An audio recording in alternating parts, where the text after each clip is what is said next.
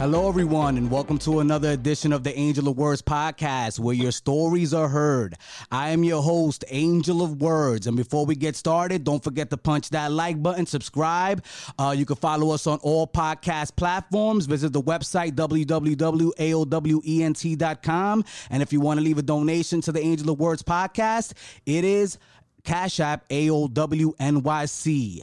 Now today we are going international with career diplomat and director of human rights in Guatemala, Miss Maria Jose del Aguila.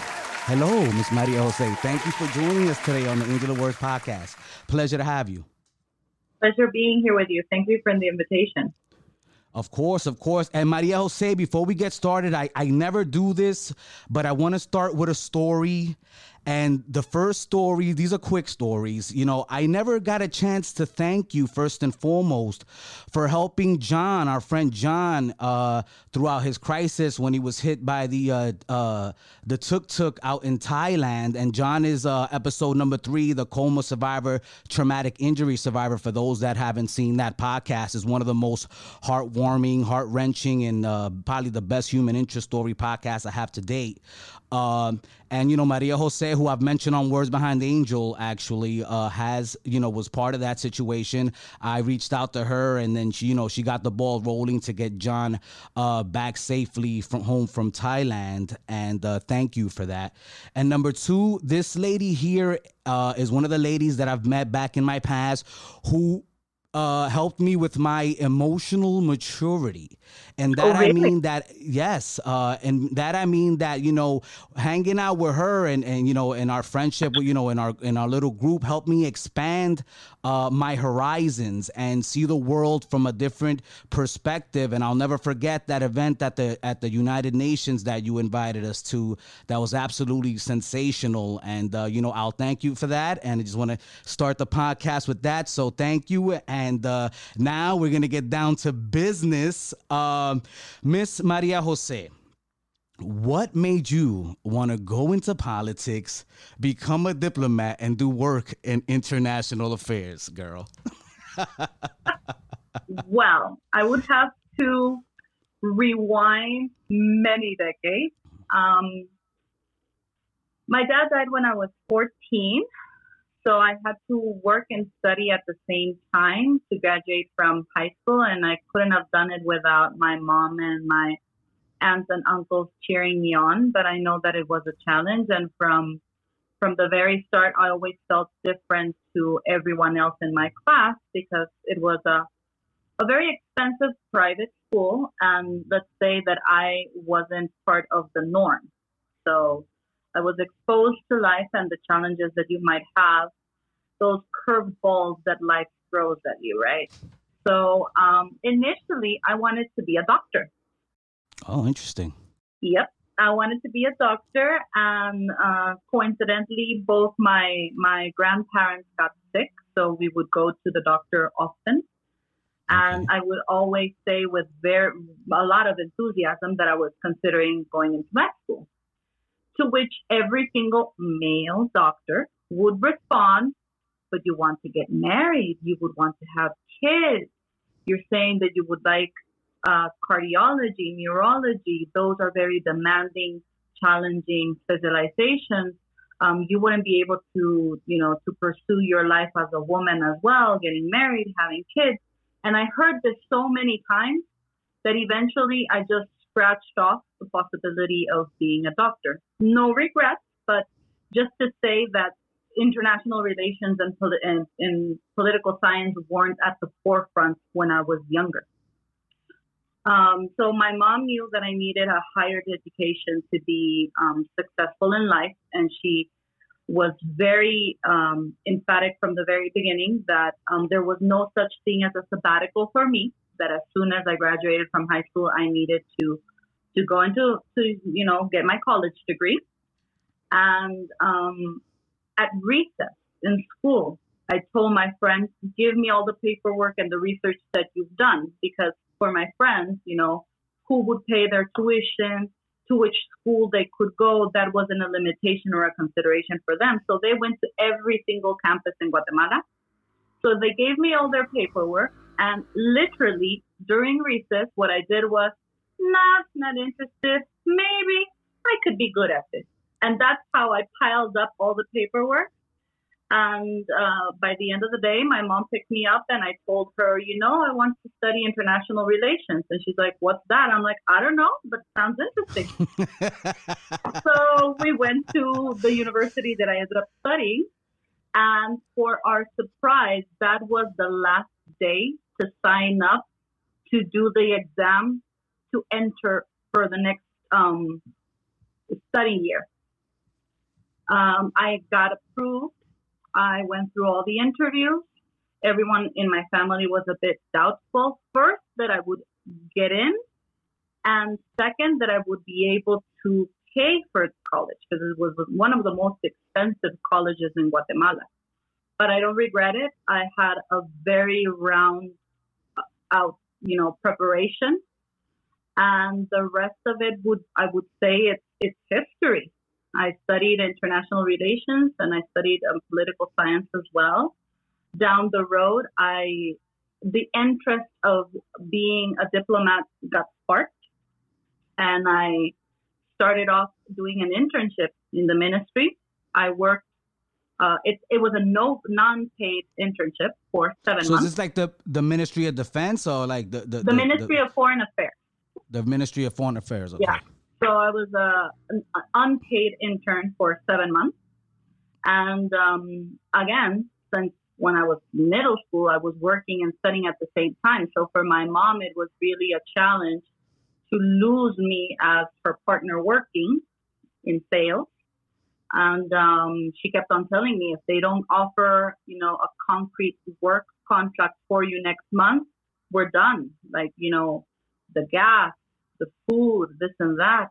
But miraculously, here I am, almost 18 years later. Wow.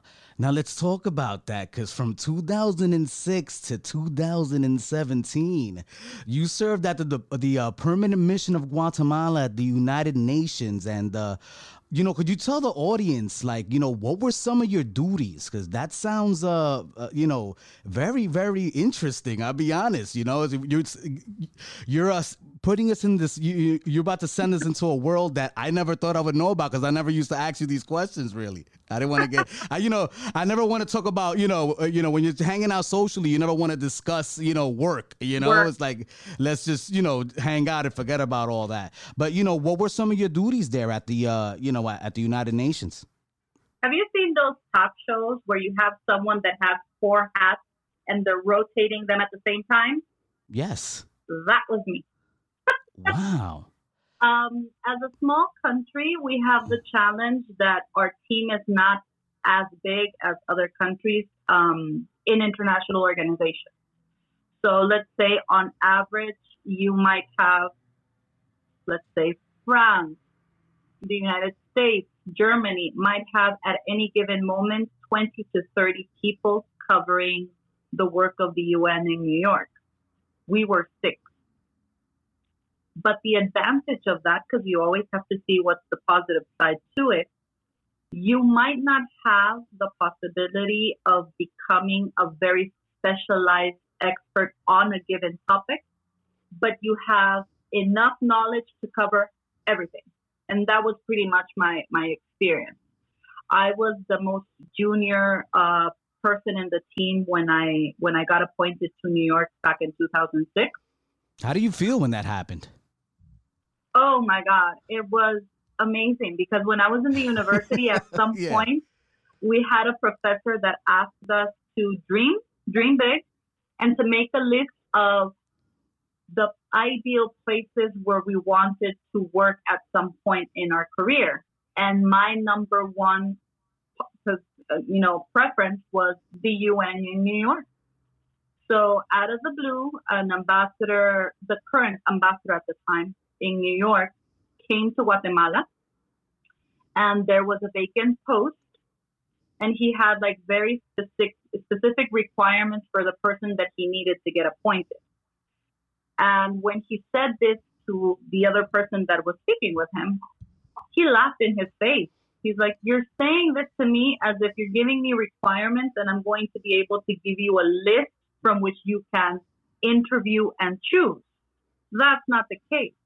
There's only one person that fulfills the requirements, and for your advantage, she's fluent in English and she is single, so I hope she says yes. So I was called to this office, and the minute I saw the ambassador, I suspected what it was for.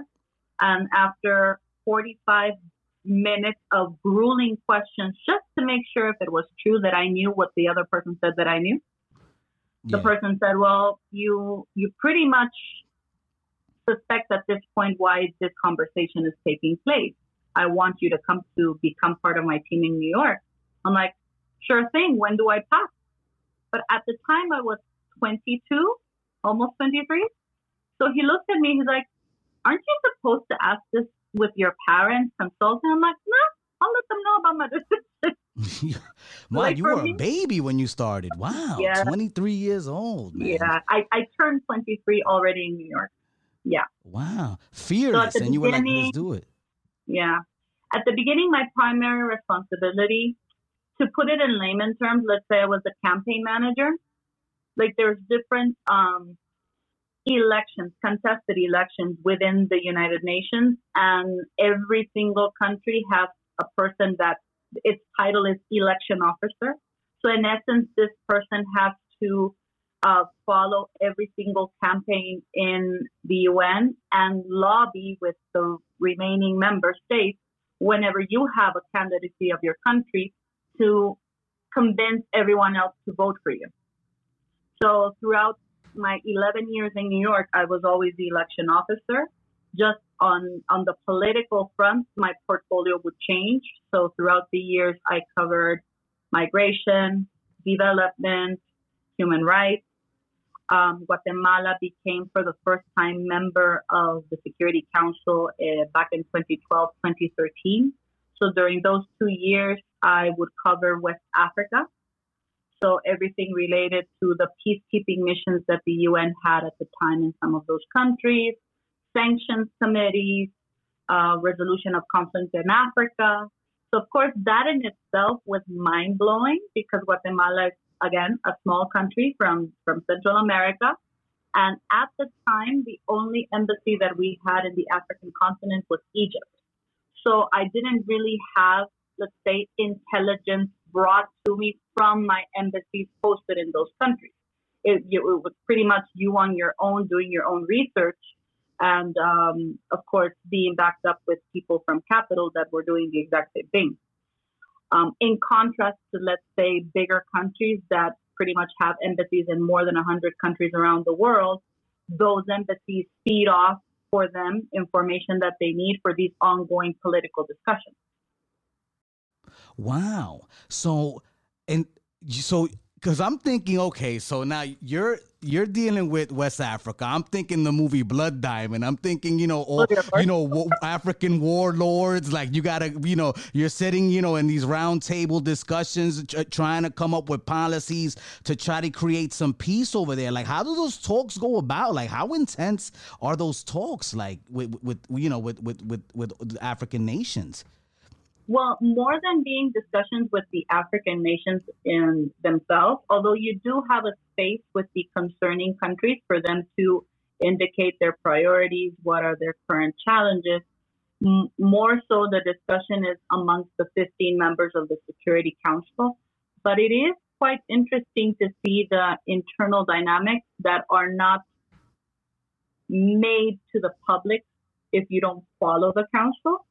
And it's interesting that you say Blood Diamonds because part of the sanctions committees, there's an aspect to it, yes, the exploitation of natural resources and, individuals that are blacklisted and, the freezing of their assets if they have accounts abroad, coordinations with Interpol in case they travel and if they are registered with their name and they're in the blacklist. At any given moment, the authorities of that given airport have to arrest them. So to a certain extent, yes, it almost feels like you're part of a movie, if you want to call it. But it's very interesting. It's rewarding in the sense that this is not something that is open to all the membership of the UN. It's only for the given 15 members at the time. And I was able to really take advantage of that experience. We coincided at some point with South Africa, which is a very big and influential country in the continent of Africa. And we worked as well with our colleagues of Senegal, which was really interesting and rewarding as well. Not only as a Francophone country, but also they would bring into the conversation the importance of the sub-regional organizations that the continent of Africa has. And also, it was really interesting to see the input of language, because Portugal was in the council with us the first year. And I remember there was a coup d'etat of Guinea-Bissau. And there is a commission of the Lusophone countries. So you would have this dynamic of what prevails, the African Union, the West African Economical Commission, or the Lusophone countries. And you would see this dynamic. And at least for a Latin American country, I was like, wow, this doesn't only happen in our side of the world. Because we have No, I say everybody has a different agenda. That's crazy, man. And it's interesting to see because to a certain extent, we live that too in Latin America. You have the Organization of the American States, but we have our Central American integration system as well. So all those push and pulls is fascinating. Could you describe the peacemaking process? I mean, I guess, because you guys were kind of successful, things are getting better in that region. You were working in like Liberia and the Ivory Coast, right? Mainly with those countries? Primarily for my portfolio, it was, Cote d'Ivoire, Liberia, and Sierra Leone.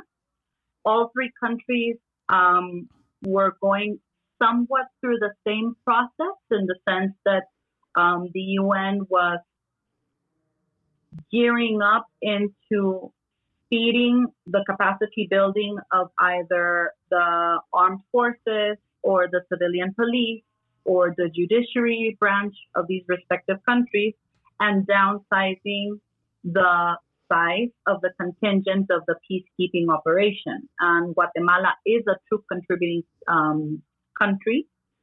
Primarily, we've offered troops in Haiti and in Congo. So we had like firsthand experience of how it goes on the ground in a peacekeeping operation. And in that sense, it was really rewarding to be able to be part of that process where we see the downsizing, because the intent from the get-go is the UN comes when there's a situation that threatens international peace and security, but there's no intent to stay there forever.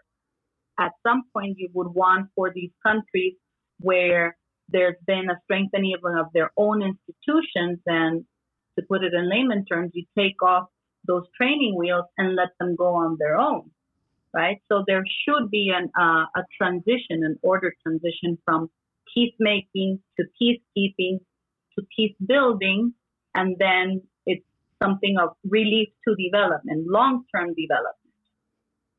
Who chooses their leaders? Do you guys get in those same conversations? Like, do you choose to remove leaders? No. Or is that no? Okay, so that you don't get involved in that aspect. You discuss more matters in relation to how the institutions are working and where you might be able to assist. How does a sanction get levied, man? That's like, I always want to know what that process is like. When you decide, now we got to shut them down, man. Things are not going well over there. Well, like, what's that process like? Unfortunately, I wasn't there in the council when sanctions were imposed. I was more involved when the sanctions are relieved because the imminent threat has ceased. Gotcha. But there is a lot of coordination throughout the system. You have a group of experts that do go on the ground and supervise how things are, and they're mandated to report on every 3 months to see how things are going. And part of the process as well is hand in hand. Yes, there's sanctions, but as well there's another type of assistance to make sure that you have adequate institutions functioning in a democratic country. Okay, so you do have field operatives going out there to make, to actually do the dirty work. There's a group of experts, yes, that they periodically report on how things are going. Wow. You don't go in on blind. Oh, well, that's a good thing, That's why they call it diplomacy, Now, could you describe some of the humanitarian efforts, though, that you did in West Africa? Because that's very interesting to me. I like to think of myself as a humanitarian and help people as much as I can. And it's great that you're doing it on an international level. Well, when it comes to the humanitarian assistance, I would cover it more broadly in the thematic discussion. Gotcha. During the time that I was covering humanitarian assistance, several things occurred. For instance, the earthquake in Haiti. I was covering humanitarian assistance at the time. And of course, you have first the immediate reaction. In that case, it was an earthquake. So assistance that has to go hand in hand with the coordination of the affected state. So primarily, first, it's the state that says, what do I need? And usually it's, clean water, provide medical assistance, have to do a survey of what your population, because let's say if you have young babies, do you need milk? Do you need diapers? If you have women that are pregnant, or they're close to their due date and eventually they'll need medical assistance to deliver their babies. In the case of Haiti, there were a lot of people that became amputees because of how the construction fell on them. So you had the immediate trauma assistance to help them with, the surgery required to cut off their limbs. But then in extension to that, long term, the rehabilitation, if they were going to get prosthetics, consider if you're going to rebuild buildings, are they disability friendly? If not, how you're going to accommodate that in the reconstruction phase. If there's need to evacuate people and send them somewhere else to give them the medical assistance that they require. Do they have enough food? If not, you need to get provisions of food. So all those discussions are not taken place by us. They're taken by the office that coordinates humanitarian assistance. That as member states, there is a political discussion given when a situation like this arises to provide that political mandate that the UN needs to operate on the field. So unfortunately, I haven't been able to be on the ground when humanitarian assistance is provided. However, I was fortunate enough to travel to Tajikistan, to Fiji, and to Samoa to supervise what the UN does when it comes to reconstruction and development. And that was mind-blowing. It was really interesting to see. One of the primary concerns is when you invest on a project, is this project community-led? Are you generating capacity at ground level? And is this project able to be replicated by the civilians in order to not be at all times attached to an assistant that comes abroad? So you can have very diverse projects. There was a project of a community that they were primarily their main sustenance was agriculture. So, how can you help them to have better crops, more sustainable use of their land?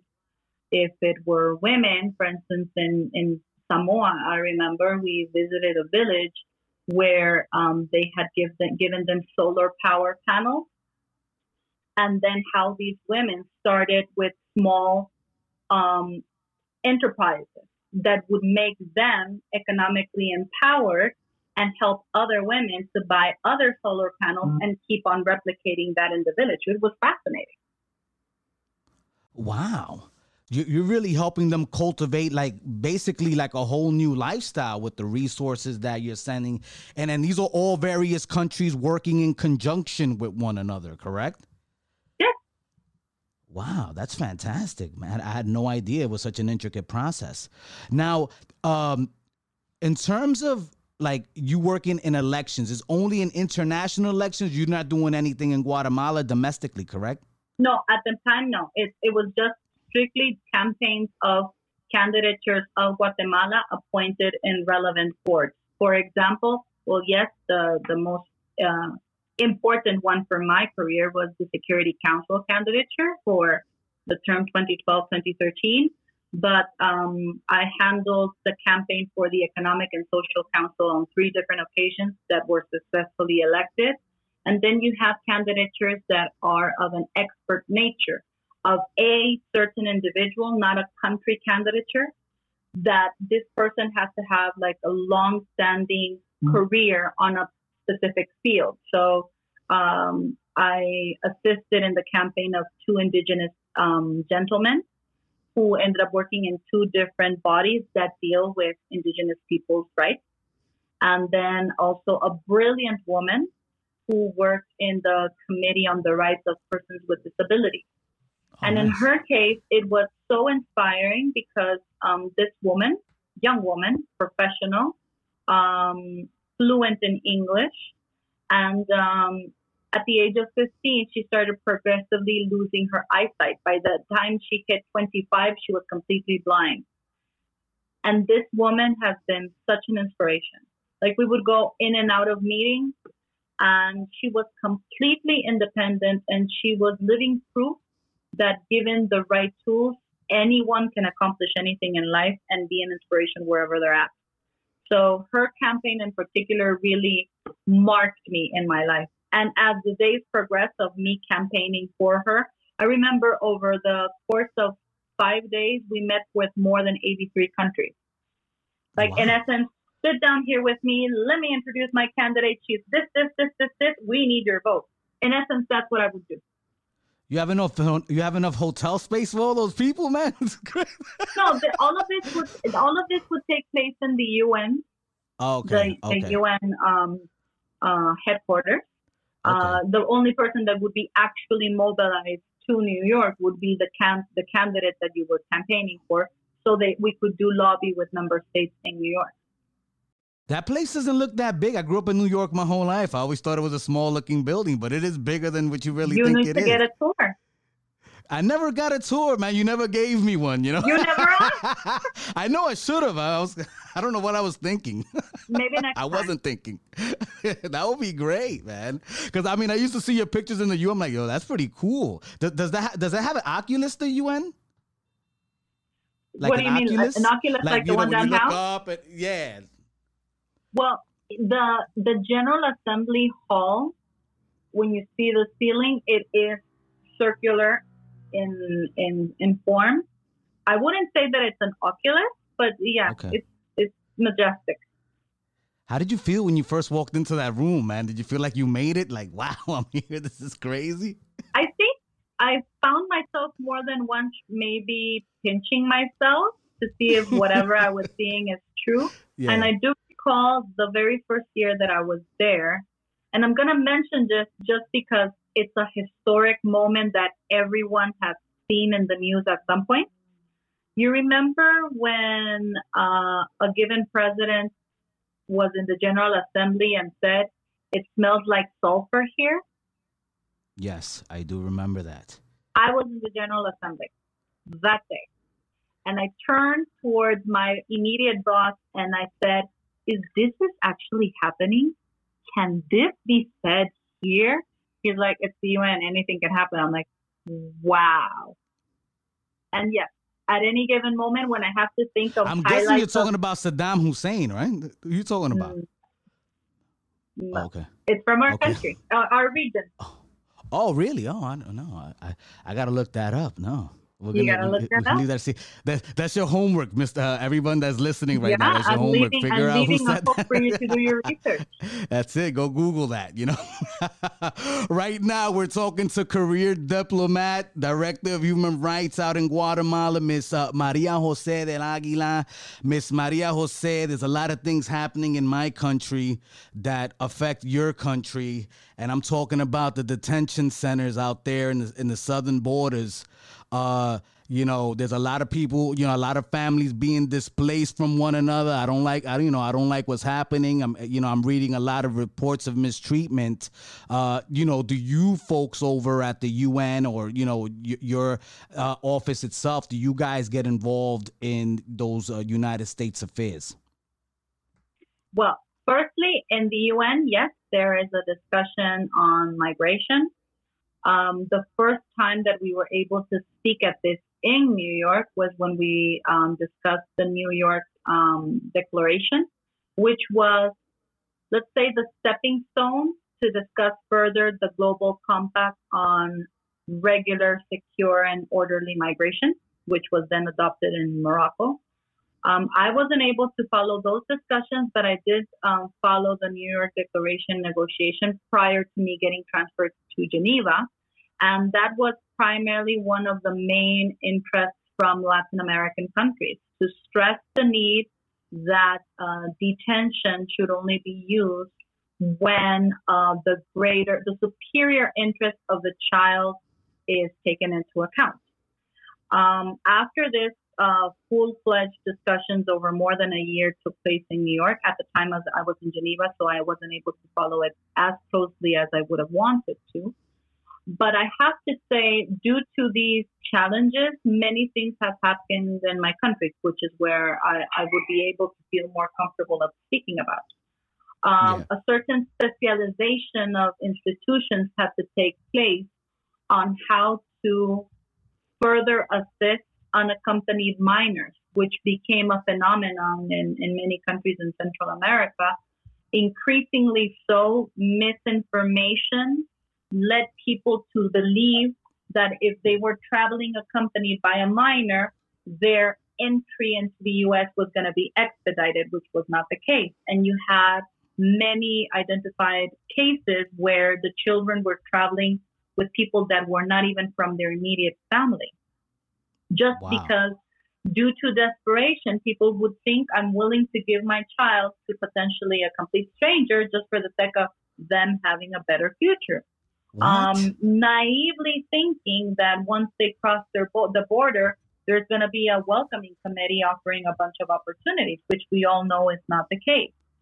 So the current administration in Guatemala is really investing on spearheading opportunities and entrepreneurship for small-scale businesses in order to educate people and inspire them that you don't have to leave your country in order to find a sustaining lifeline.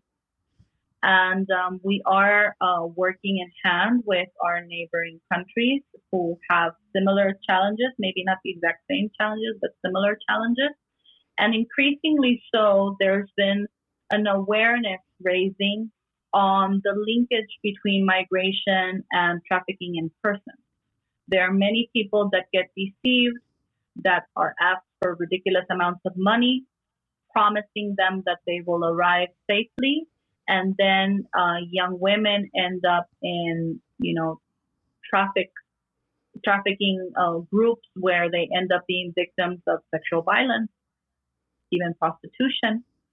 So it is a challenge. It remains a challenge, and we do welcome current efforts being made hand in hand with other countries in order to try to better educate people, become better at informing people on what is true, what is not. And unfortunately, of course, the COVID pandemic has only exacerbated challenges that we've had long-standing. So a lot of people lost their jobs. One of the main issues that we've historically had in Guatemala is a good proportion of our population does not work in formal economy. It's informal type of work. So at any given moment when they have challenging times, they don't have a social protection system that's gonna, hold their back, or they're not gonna have adequate access to a stipend or health services. So I am grateful that our current president is a doctor by profession, and coming into the administration, he was fully aware of what are the challenges that we had.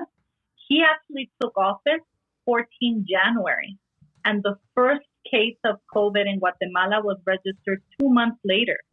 So he was barely, getting familiarized with his ground, and boom, we get hit with this. And one of the first things that were decided was to start creating temporary hospitals, because we were fully aware that the current network of hospitals that we had was not going to be sufficient for a pandemic of this nature. However, yes, migration, instead of decreasing, has increased.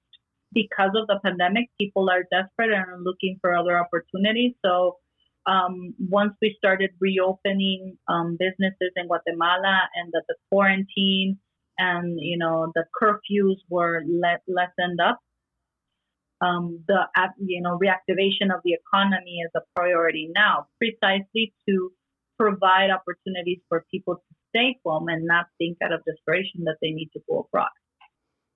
Now, do you have unemployment insurance in Guatemala? Like, do you have like these social programs in place, or is this something that you guys are working on right now in order like to try to detract people from migrating and, make them stay, in their own country? Various packages were spearheaded by the president precisely because of the COVID pandemic, to alleviate somehow. So, for instance, we had what they called the school snack, if I can say it in English, although I'm certain that there's a most appropriate word to describe it. But let's say as children would go to public schools, they would get fed while in school, their breakfast, their lunch. But of course, with the pandemic, children stopped going to school and they were getting food at home. So what was done in hand with associations of parents from those same schools, they would get a bag of goods to ensure that children at all times would be adequately fed. That was one of the packages that was given to alleviate. Then another one with formal businesses that had adequate registration of their employees. If because of the pandemic, they had to let go some of their personnel, there was an unemployment insurance to be given, I think for 3 or 4 consecutive months for a given amount of employees that this business had registered. Also, there was a box provided for families, and this box had enough goods for, I think it was for 2 consecutive months for people that didn't have any other means or income. And then based on the electrical bill, if it was identified that it was small households, and then probably you can draw the line that it's, people in poverty-ridden areas, they would be given a cash bonus for 3 consecutive months to help them alleviate the struggles that they were having. And then other packages that were of a smaller scale were spearheaded. So let's say there was one done by the Ministry of Culture for artists, all type of artists, painters, sculptors, musicians, that if they're in the entertainment industry, if everything is closed up, they don't have jobs. So who are you going to entertain? Yeah. Exactly. So they would get a bonus as well to alleviate them. That was a smaller scale type of package, but in full, I think it was 14 different types of programs that were created precisely because of the pandemic. How's the tech space in Guatemala, Maria Jose? Because, that is important in this ever moving forward, fast changing world, strictly built on technological advances, from what it seems that we're moving towards in the future. All those things play a major role. If you don't have those resources, like, How are you gonna be able to compete with with the I don't even know how to say the first rate countries, I guess you could say, First for world lack of a country, yeah. first world Or countries. Yes, that's what they're called. Yes, first world. But yes. that has been a historic challenge. There's been a Yeah. long-standing debate on increasing the tax revenue that we have, the tax revenue system that we have in the country. We haven't been able to make much progress on that. So yes, unfortunately, the majority of the packages that were spearheaded last year, it's either through credit bonuses, and also there was a huge redistribution of how the executive branch is working. So in essence, there was a very strict review of how the institutions work. And if it was possible for these institutions to work with less people, those changes were made in order to redirect a higher percentage of money in projects as opposed to in regular functioning of the government. So trying to make it leaner, more efficient. I Yeah, think more we're still streamlined. in Yeah. that. I think we're still in that review process, quite frankly. I do think that it is necessary to once in a while stir the pot and have a more critic eye on how things are being done and not perpetuate in, this routine of this is how it works and it's always worked this way and let's leave it this way. Yeah. But one of the primary things that should help to have better education system and a health system in Guatemala should be through more taxes being paid by those that are better off. But that's a debate for a different day. Yes, no, we're I could talk to you for hours right now, and it seems to be an issue all over the world, not just in Guatemala.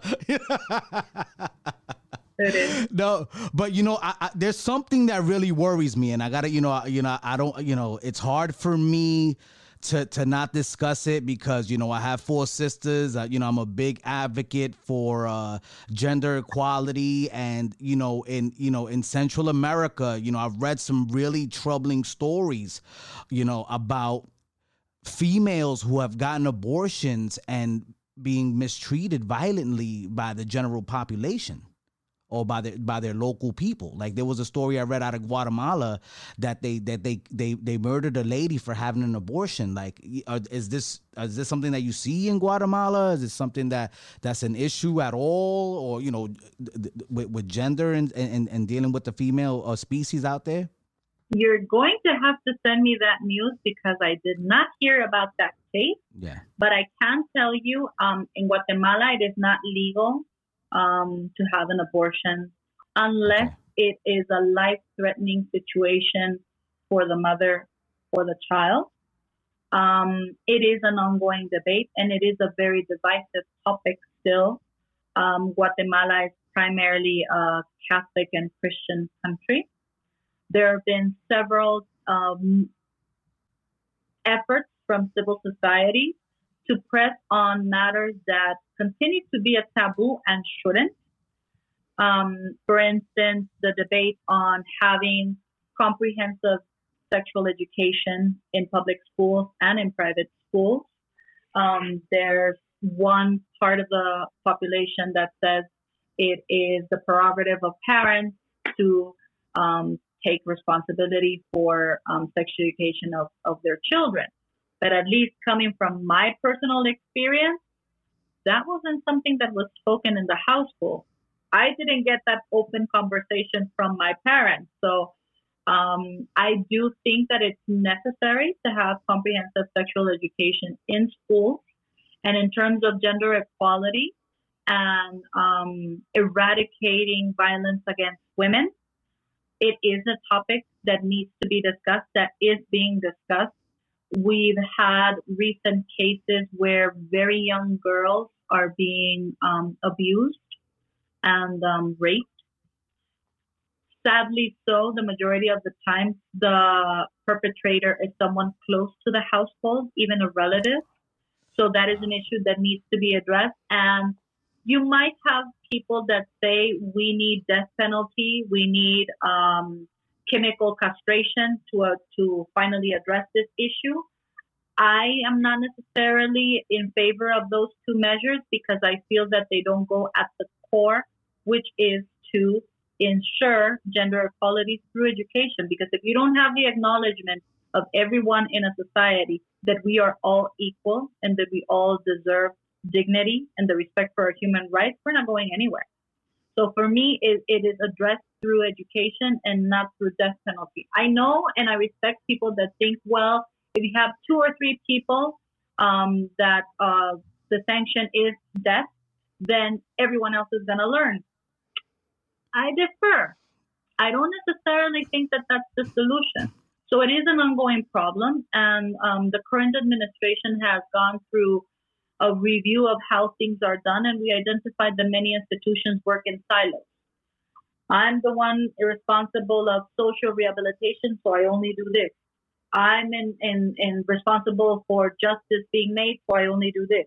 So 2 mechanisms were made, one addressing specifically domestic violence and violence against women, and then the other one addressing specifically challenges of similar nature with children and adolescents. And in essence, what is attempted to do with this mechanism, and I'm saying attempted because it's relatively recent. They launched these 2 mechanisms maybe 1-2 months ago.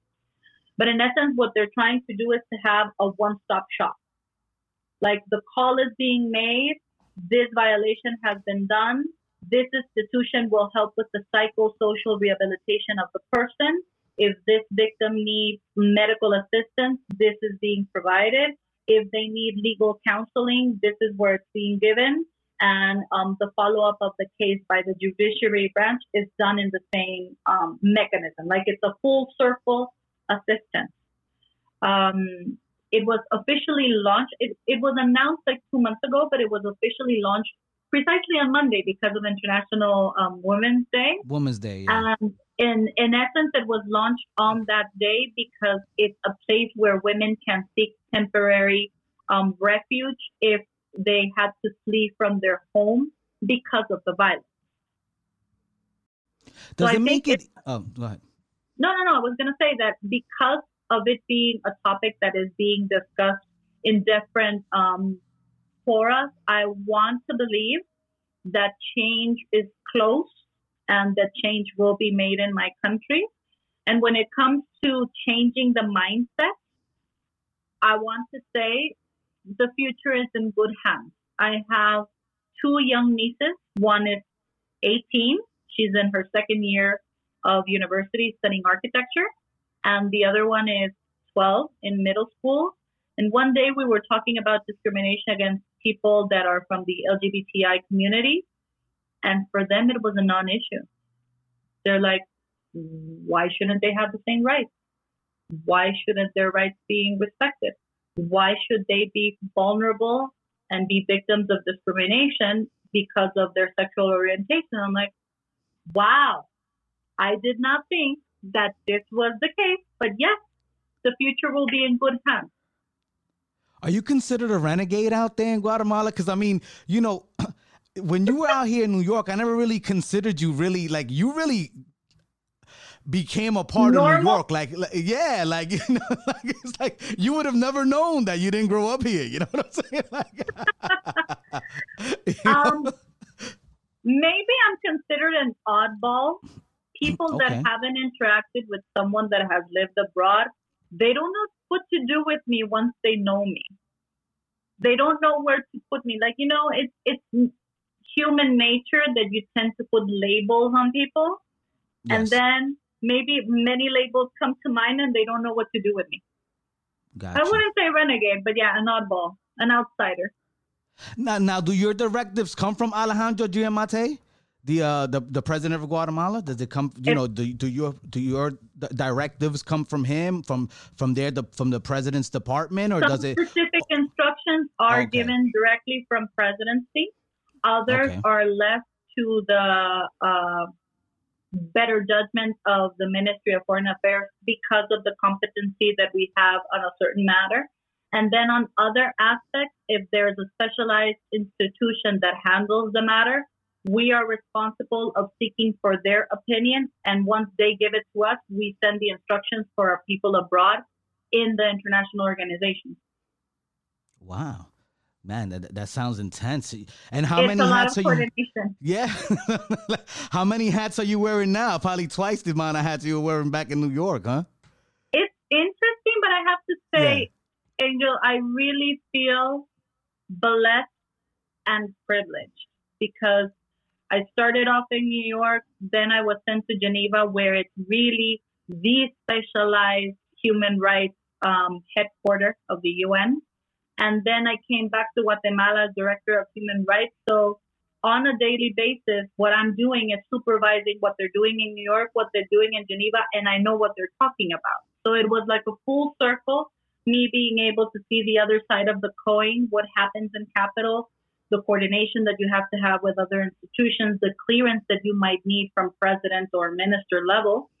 And my priority right now is to ensure coordination, coherence, wherever Guatemala is at, that we have the same message being delivered, and prepping the next generation, because I know that I won't be here forever.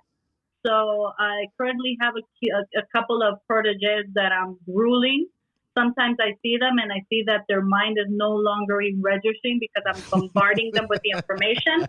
But precisely, I know that the future must be left in good hands, and it's my responsibility to do that knowledge transfer. Well, they have some big shoes to fill. Let me tell you. Now, what was your time in Switzerland like? You know, like what were some of the biggest lessons you learned while you were out there? You know, in the mecca of diplomacy. You know. Many things. Geneva ain't no New York. New York is the city that never sleeps. Yeah. Geneva, everything closes at 7 p.m. Nothing or almost nothing is open on Sundays. But there are several lessons to be learned from their lifestyle. They stem from the idea that everyone has their right to leisure and rest. So you shouldn't have things running 24/7 because then you have people that are being overworked. So I learned to be more efficient in my time management in Geneva because I no longer had everything operating 24/7. So that was a life lesson for me of being a more cognizant of how I administer my time.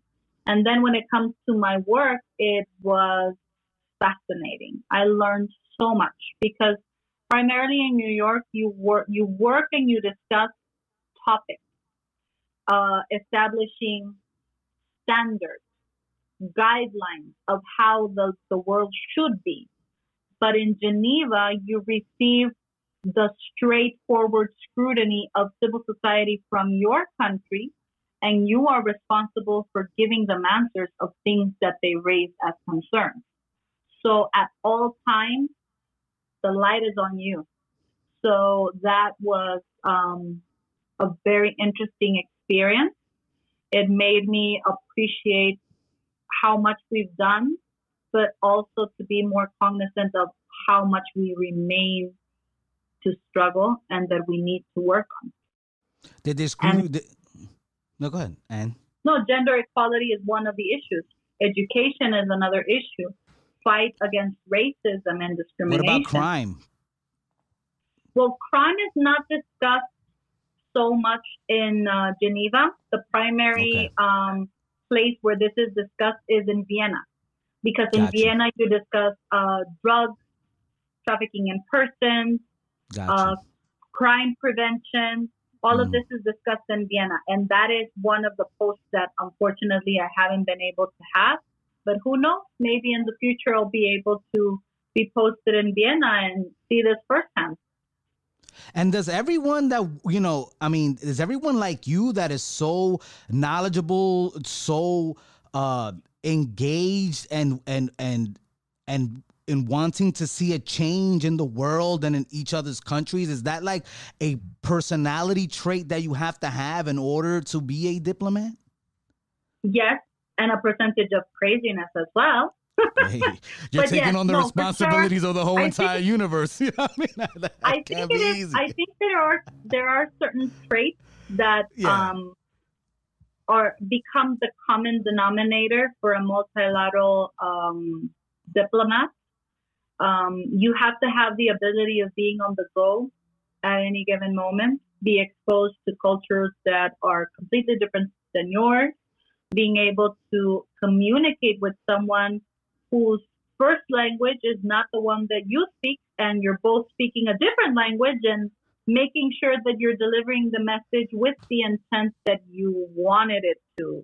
And the cultural sensitivity too. Yeah. Because there's certain mannerisms I would imagine you can't make because it's totally disrespectful to a person in that country. They don't do that. You know, it's not the status quo where they're from. Yeah. You become very, very sensitive to being culturally appropriate, to being respectful to different cultures, and yet not letting those differences impede you from communicating and reaching consensus on topics that are relevant for both parties.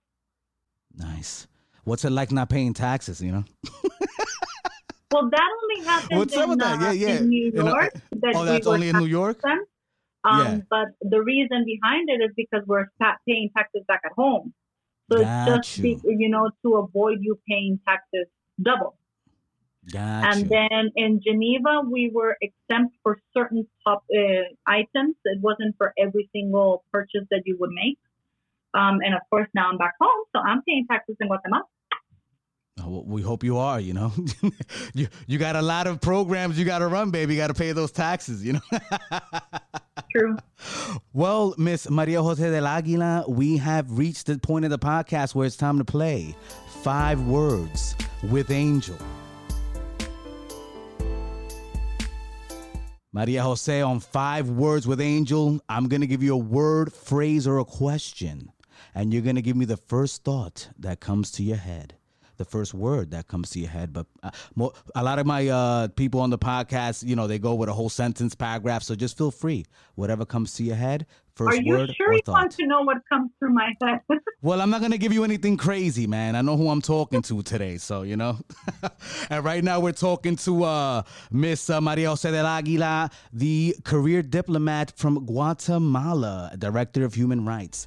Now, the first word on 5 Words with Angel, Miss Maria Jose, is Guatemala. Country of trees. The eternal springtime country. Really? That's what it is? I want to go to the eternal springtime. No, really. It's spring year round, basically. And the origin of the word in Nahuatl is area of trees, abundant trees. Oh, no, we got to do some marketing now, man. Forget about it. Everybody go visit Guatemala for real. Springtime all day. I'll sign up for that any day of my life. I get to be fly every day. Oh, no, I'm with it. The second word is one of my favorites, papusas. What? Papusas. Pupusas. Papusas, excuse me. Papusas. What? Delicious, complicated to make, but you eat them easily. Oh, they're not from Guatemala. They're from El Salvador, but they're delicious. Yeah, I know, but it's like a Central American thing, right? Like I guess every Central American has their own variation.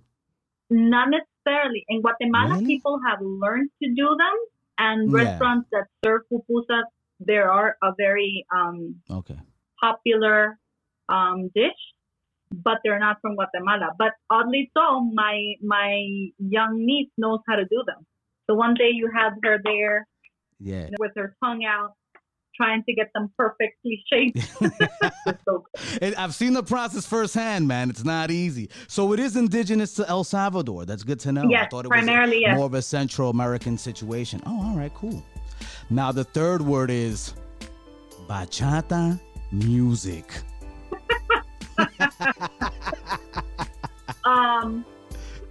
A very interesting dance.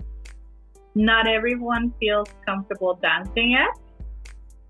I have a lot of fun seeing people dance it, I prefer dancing salsa or merengue. And from my years in Geneva, now I've gotten recently acquainted with kizomba, and I want to get better at it. Ooh, kizomba. I got to look that up. I want to know what You that's have about. to look it up. It's Angolan. In essence, consider salsa and bachata had a baby, and it's a sensual African dance. Keep that in mind.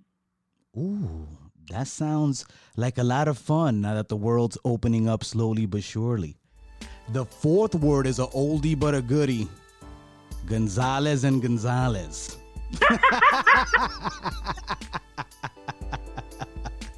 I knew I'd get a smile out of you there. Something grounds in New York. You're revealing it yourself. I just said it. we didn't have to get into details about what it was. You could just gave me one word. Historic venue in New York if you want to learn salsa and meet interesting characters that can become close friends through dance and appreciation of live music. Beautiful. There you go, guys. She is marketing for Gonzalez and Gonzalez. I think they open back up too, so that's cool. Now the last you have to word go on and fire. send me a photo.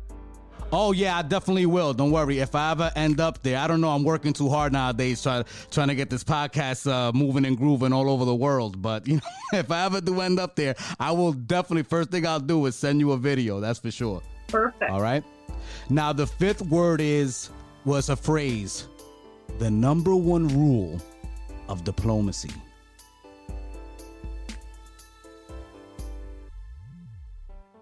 In your eyes. Don't do to others what you wouldn't want to be done to your country. Don't do to others what you wouldn't want to be done to your country. That is mutual respect. Extremely poignant point. I suggest everybody take that little bit of wisdom with you before, while you're listening to the podcast. Now, Miss Maria Jose, talking about wisdom. Do you have some words of wisdom for any little boy, little girl, anybody in middle school, high school, even right now as a young adult that might be considering a career in international affairs? What do you have to say to them? Dream big. The borders in your country are not barriers for your accomplishments. Wow. And that's it. That's mic dropping situation. Where could we? Well, I mean, I don't know. You're a diplomat, so this is a different type of podcast. We're not gonna do all the social media stuff. You've been privy to Maria Jose del Aguila. If you ever bump into her, you know what she looks like. I'm sure that her information needs to stay private. This is a woman that is, running a whole nation. Now, one more question. Actually, when are you gonna become president of Guatemala? Would you ever run? It's one term, right? From what I hear, it's one term you get. Yes, you can't get reelected with the current legislation in Guatemala. You can't get reelected. You serve for 4 years. I've always projected myself as a career diplomat that would be willing, able, and privileged to represent her country abroad. I've never envisioned myself in a political career. And yet I wouldn't discard the possibility if it presents itself, but I'm not actively pursuing a political career at the moment. Who knows? We haven't had a female president. Every single politician that's ever become president has said the same thing at some point in his career. So I'll take that with a grain of salt. That was Maria Jose del Aguila, all the way from Guatemala, joining us. Are you in Guatemala City right now? I am in Guatemala City. All right, all the way in Guatemala City, Guatemala, career diplomat, director of human rights out there in Guatemala. Thank you so much for joining us on the Angel of Words podcast. It was a pleasure. Thank you. Thank you for the invitation. Of course. And everyone, don't forget to subscribe. Click on that notification bell. You could also find us on all the podcast platforms. If you want to see my social media at Angel of Words ENT, don't forget to visit the website and get all the merchandise that's on there at www.aowent.com. Want to leave a donation? It's Cash App AOWNYC. Thank you for tuning in, and we'll talk to you later.